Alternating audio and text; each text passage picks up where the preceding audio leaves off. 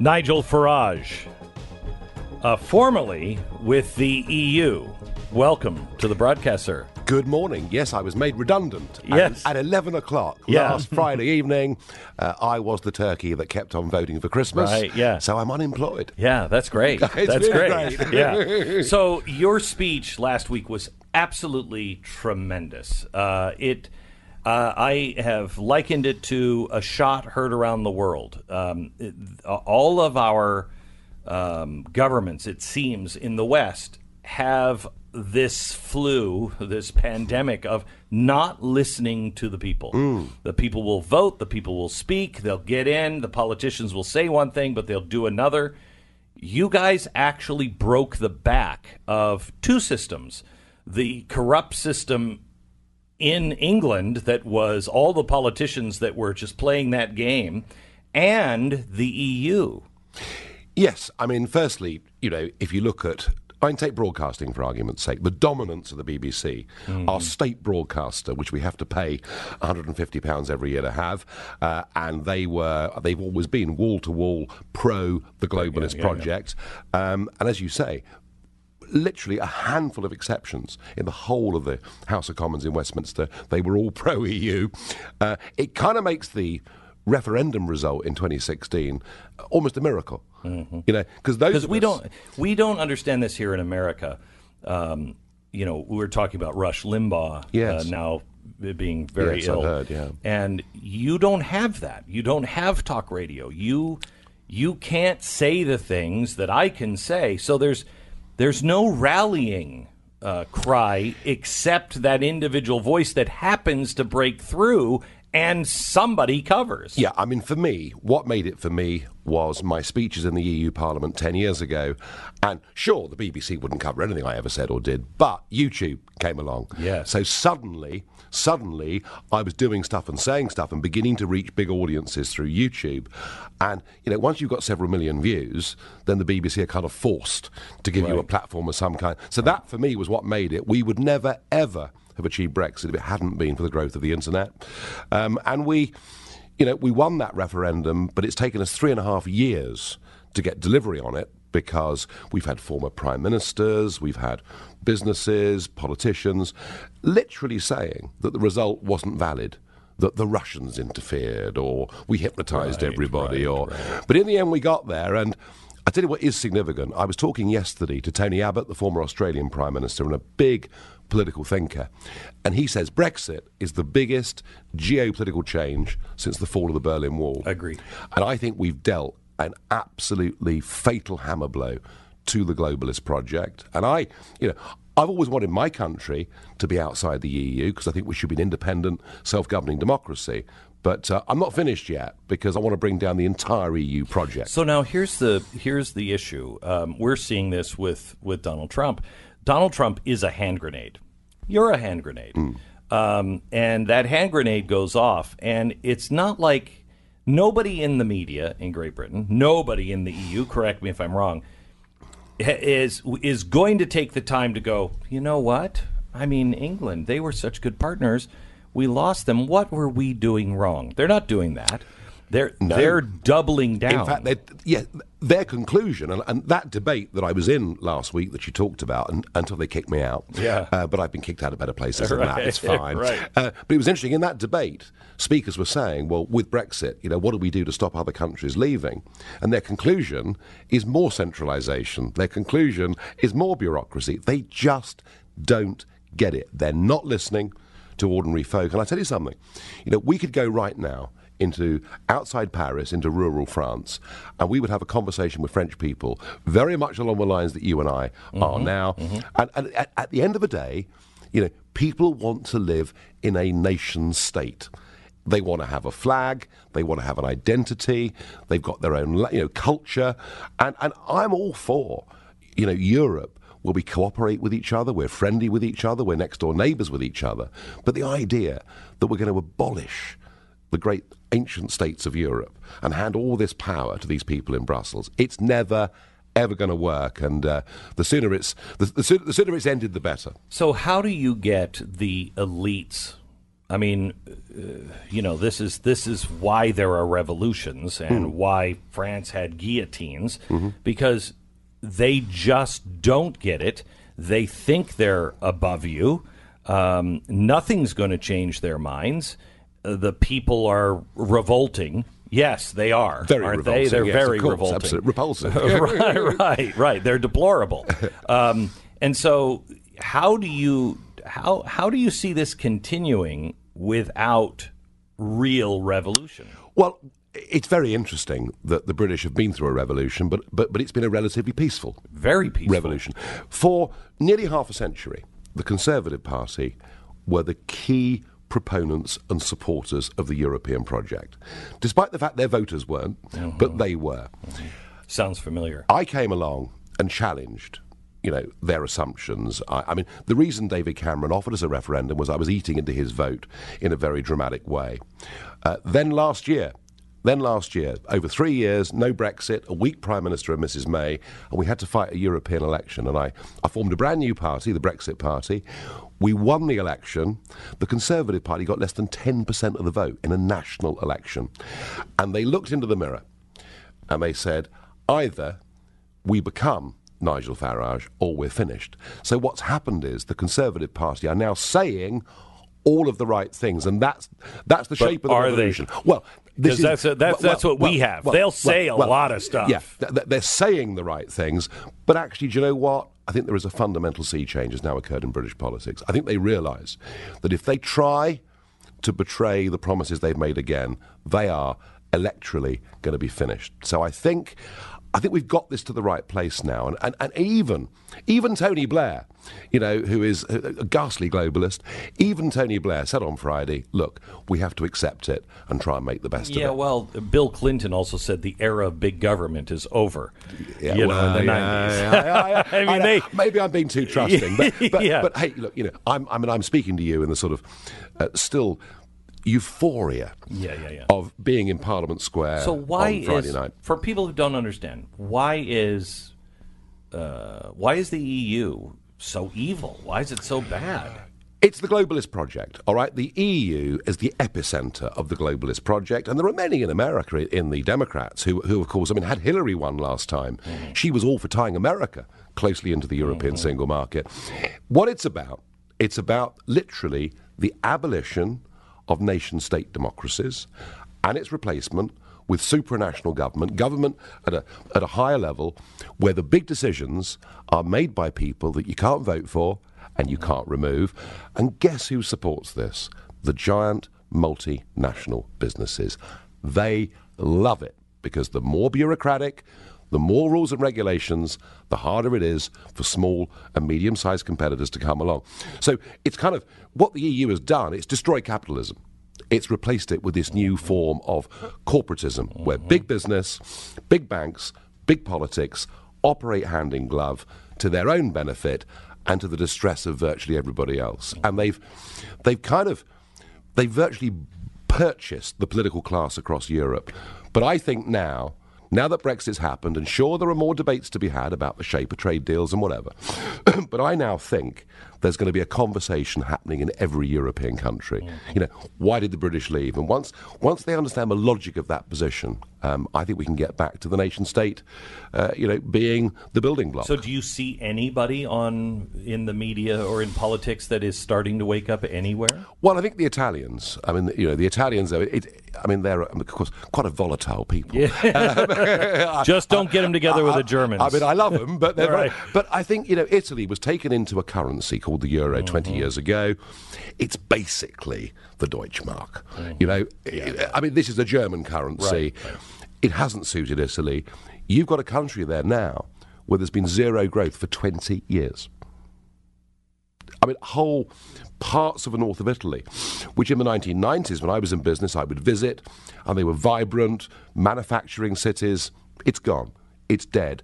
And I think there comes a point where the Italians, and they're beginning to have this conversation. There's a guy called Matteo Salvini, who's a very prominent politician in Italy, and I think there comes a point where the Italians say, you know what, this is hurting us. We can't go on with this. You've got countries like Poland and Hungary, countries who only 30 years ago got out from the Soviet Union, got out from Moscow telling them what they couldn't. And now what have they got? They've now got Brussels telling them what they can and can't do.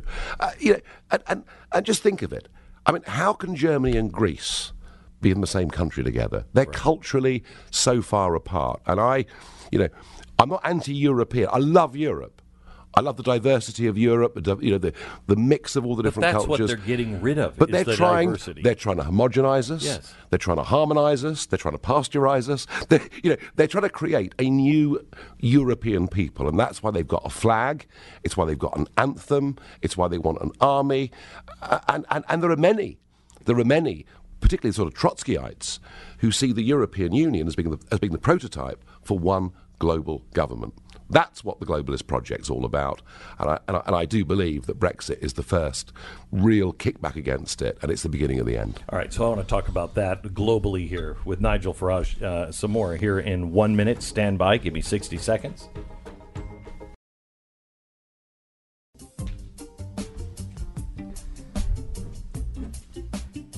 So you guys go through prime ministers like I go through Cinnabons. I mean, it's ridiculous how often you seem to be going through them. It didn't used to be like that, but that is what the European debate has done. I mean, arguably, I've personally got rid of 2 prime ministers. I mean, Mrs. May resigned last year the day after the European elections, because we'd smashed her. She went, and Cameron resigned because I forced him to call a referendum, which he lost. So, yeah, it's been we have had... In 5 years in the UK, we've had a major national referendum and 3 general elections. Nothing like it has ever been seen before. And the reason is this. The referendum, we were promised, however we voted, it would be delivered. The will of the people would be respected. But was it hell? Was it hell? And what you've seen, basically, is the establishment trying their best not to deliver Brexit, but then in the end being forced to do so. So you get rid of the prime ministers, but you also got rid of one of my favorite guys, the guy who's just like, order, order. Who was that guy? He was great. Yeah, thank goodness he's gone. He may have been entertaining to an American public. No, to Americans, that was great. But believe you me, he was using every trick in the book to try and stop Brexit from happening. So, what was his role? Well, the Speaker of the Parliament, I mean, he has the casting vote if there was a tie. His job is to decide what the order of business. Okay, so it's like our Speaker of the House. Absolutely. Yeah, But normally, legislation can only be tabled by the government.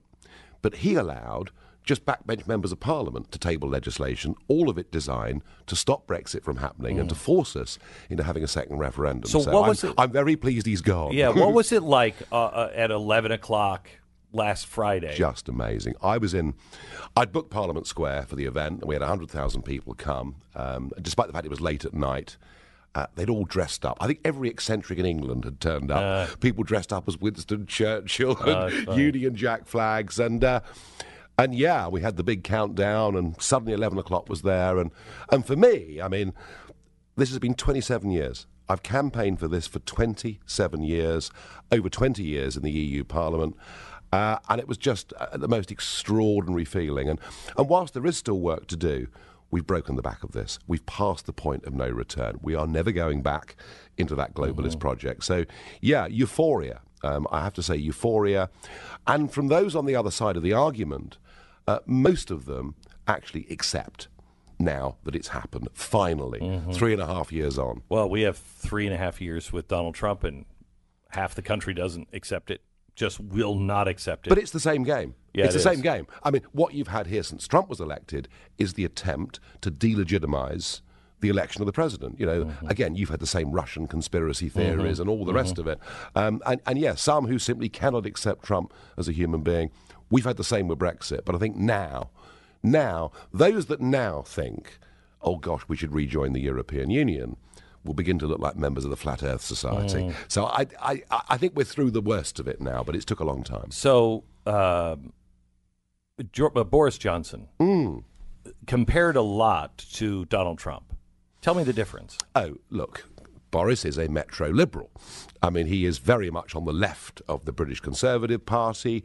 In the past, he's talked about huge amnesties for illegal immigrants. I mean, Boris is not Donald Trump.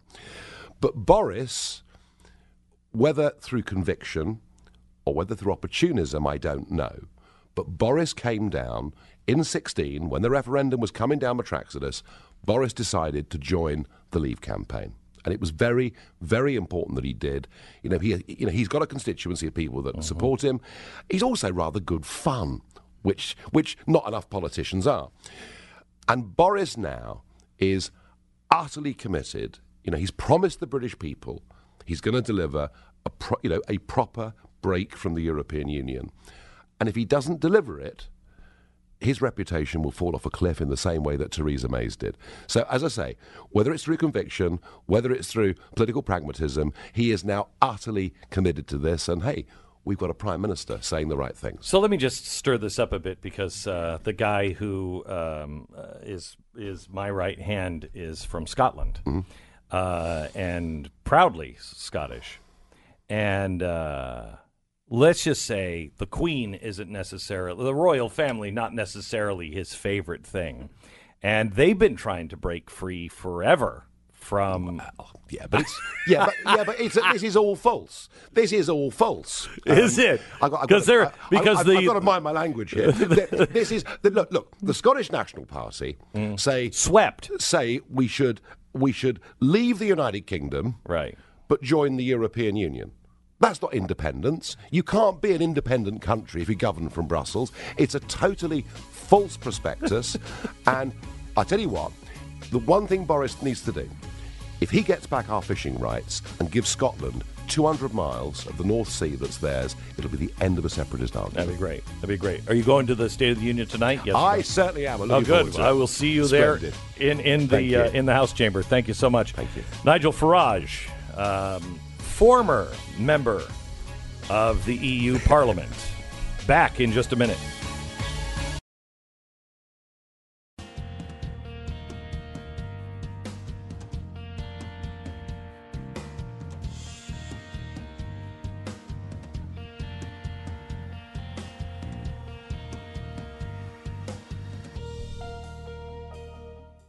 Welcome to the Glenn Beck program. It is the day after.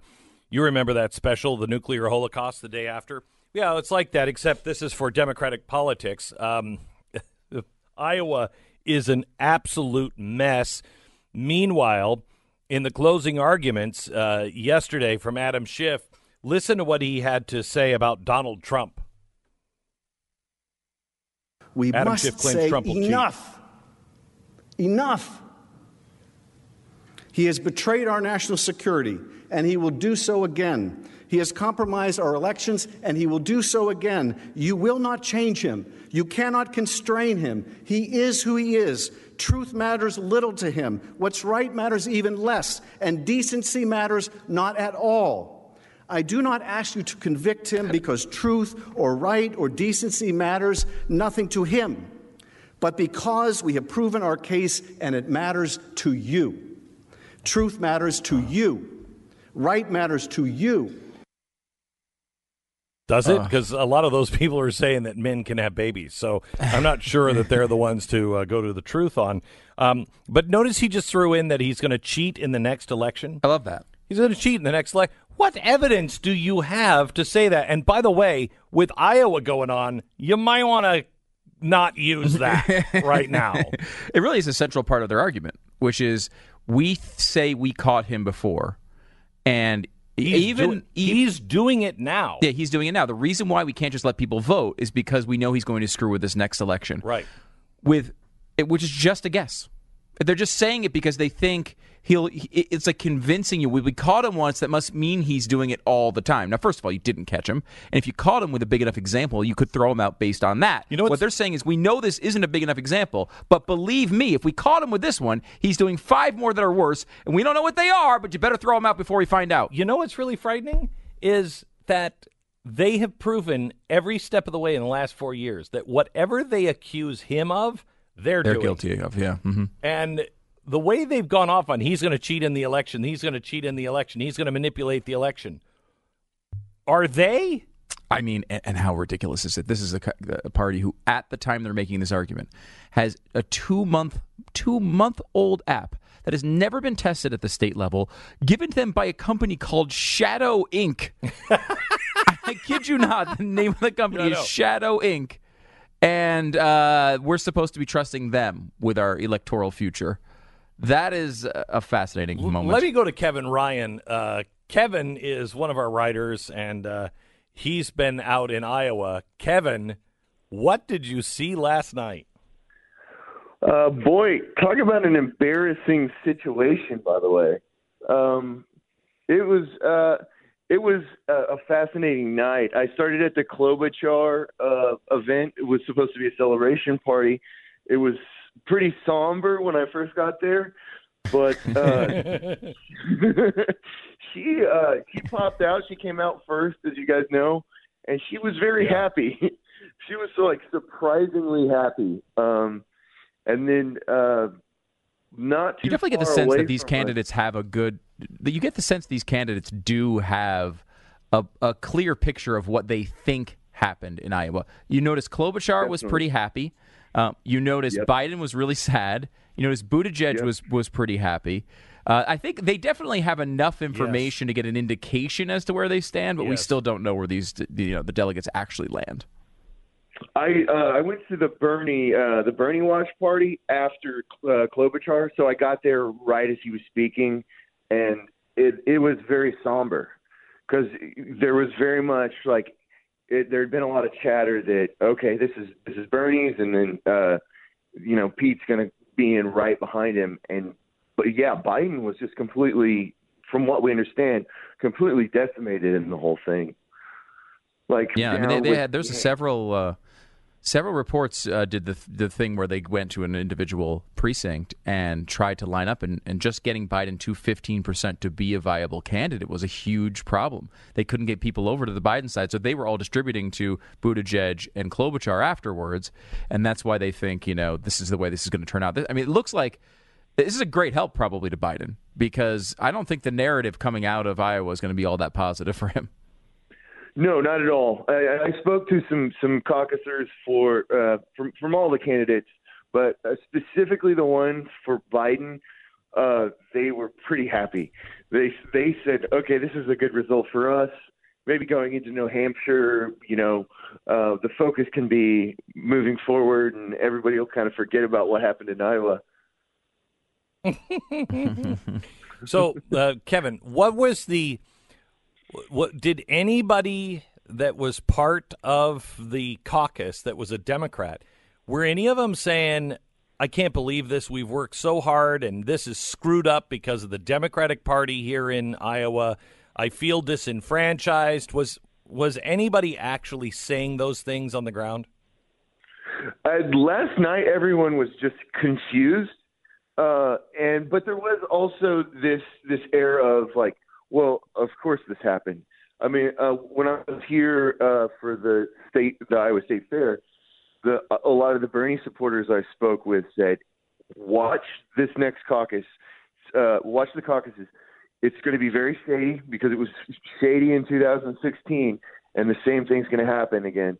And that's, of course, coming from Bernie supporters who are kind of suspicious of the establishment. And so when I spoke to Bernie supporters last night, they said they held that same spirit. They were not surprised, as surprised as everyone else was, at least. All right, Kevin, thank you so much. I appreciate it. God bless. Sounds good. Can you ever remember a week of news like this, Glenn? I mean, you had the Sunday Super Bowl, Monday Iowa. Then, of course, now that's dragging on. Tuesday, State of the Union. Iowa's still going. No. Monday, Rush Limbaugh. Oh, yeah. With late-stage lung cancer. Yeah, I mean, that's more of an outside development. But, I mean, these are just, planned news stories, right? This whole week.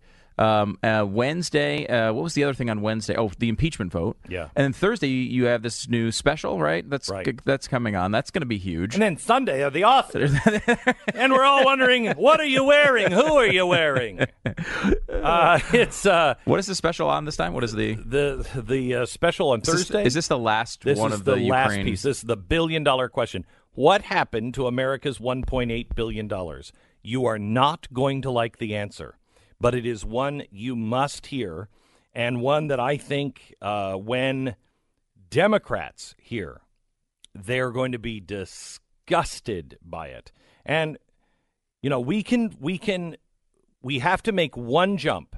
Nothing is a theory except the very last jump, and you'll understand why. We don't have the evidence for that last jump, but we can track that money right to this last jump. And if you can come up, I think you deserve $1.8 billion if you can come up with somewhere else that money went. But we present this on Thursday. It's a don't miss. So tonight at 8 o'clock, we begin our live coverage, starting with me of the State of the Union. I have a couple of guests for about 15 minutes. Then we throw it to Eric Bowling here in the studios here in Washington, where we're broadcasting now. I'm going into the House chamber and actually watching it from the inside, because you see it from a whole different angle when you're actually in the chamber. Last year, I walked out with some real insight, and quite honestly, I'm a little disappointed that the impeachment vote didn't happen before this, because, oh man, I was waiting for marching bands and whatever. Oh, I totally think he's mentioning it tonight. Do you? Yeah, I do. I mean, he's not going to lose the vote either way. You know, so he's not going to get removed. I mean, unless I can't even think of a way he would. But if I'm him, I mean, this is his biggest stage. He wants people to know that this is not real. He'll get acquitted for it the next day. He's already been basically cleared of all the Mueller report stuff. He survived every one of these. I think he wants people to know it. I'll be very surprised if he just talks about how good the economy is, right? Like he can't. It's too much. It's been dominating his world for, how many months? And imagine, with all of the conspiracies going around on the left, not the right, the left, that are saying, look at what they did. They threw that last Des Moines Register poll out. They threw the Des Moines Register right out the window and said, no, there's a problem with that one. We now know that it showed Biden coming in fourth. It showed basically what we think we saw last night. And so they threw that out. Now this is in trouble. Imagine what he could say. Oh, and so we want to learn from the Democrats on how to protect our election. I mean, oh, it's going to be fun. Oh, great. He has to make at least a joke about how inept they were with Iowa at the very least, and he's totally going to mention impeachment, I think. So Wednesday we'll be back here with our view of the impeachment. The State of the Union. Then we're on to impeachment. The next day is the final piece. At 8 p.m., please tell your friends. It's free, so you don't have to be a member of the Blaze. Tell them to watch it on the Blaze YouTube channel. You can also get it on our platform, Blaze TV, if you are a subscriber. And you get they're doing the code, right? GB20 off? GB20 off. And then on Sunday, the only way to watch the Oscars is with Steven Crowder, because they all get dressed up. Yeah, they all get dressed up, and it is hysterical. They just have a little box in the corner, and they just riff on everybody, and it is really good. Really funny. Really funny. Do you ever remember a week in the news where the Super Bowl was so swallowed up by the other events? I mean, it's all the Super Bowl it's the biggest event in the world as far as sports goes. I mean, maybe there's some stupid soccer thing you can argue, which is not even a sport. But really, I mean, between Kobe happening before it, gosh, Rush Limbaugh, his announcement, all of these huge events lined up in 1 week. I don't think I've ever seen, which was a great game. I mean, it's basically swallowed up by everything else going on. We've come to the point where it's multiple massive news cycles per day. Per day, we are there. Yeah, the only time I can think of the Super Bowl not being the big story, I mean, it used to be for a week. Yeah, all the commercials and I think the last time it was maybe in the 90s when the Gulf War and the Super Bowl was less about the game and more about Whitney Houston yeah. singing the Star-Spangled Banner. Yeah, and I remember right after 9/11 was the same type of thing where they really had U2, I believe, do it, do a presentation on it on 9/11 right after. But that's the only thing. But nothing like this. That was one huge news item. This is nonstop. I mean, you can't keep them straight. We sat with all of our guests today and said, okay, we got to talk about impeachment. We have to talk about Iowa. Yeah. We have to talk about the last thing on anybody's mind was Super Bowl. And like you said, great game. Even me, I don't watch. Great game. Yeah. By the way, bringing a Nancy Pelosi sucks pen to .com. Did you get they're coming in today for you to bring over to the State of the Union and I'm give to Congressman. I'm going to be handing those out like as it's a boy baby cigars tonight. So you just look for people that might be on our side holding a Nancy Pelosi pin. I'm going to see if I can get one set right on her little desk there where she's sitting next to the vice president tonight. And she'll be like, is that a Nancy Pelosi sucks pen? Michael just look over. Yes, it is. Yes, it is. All right.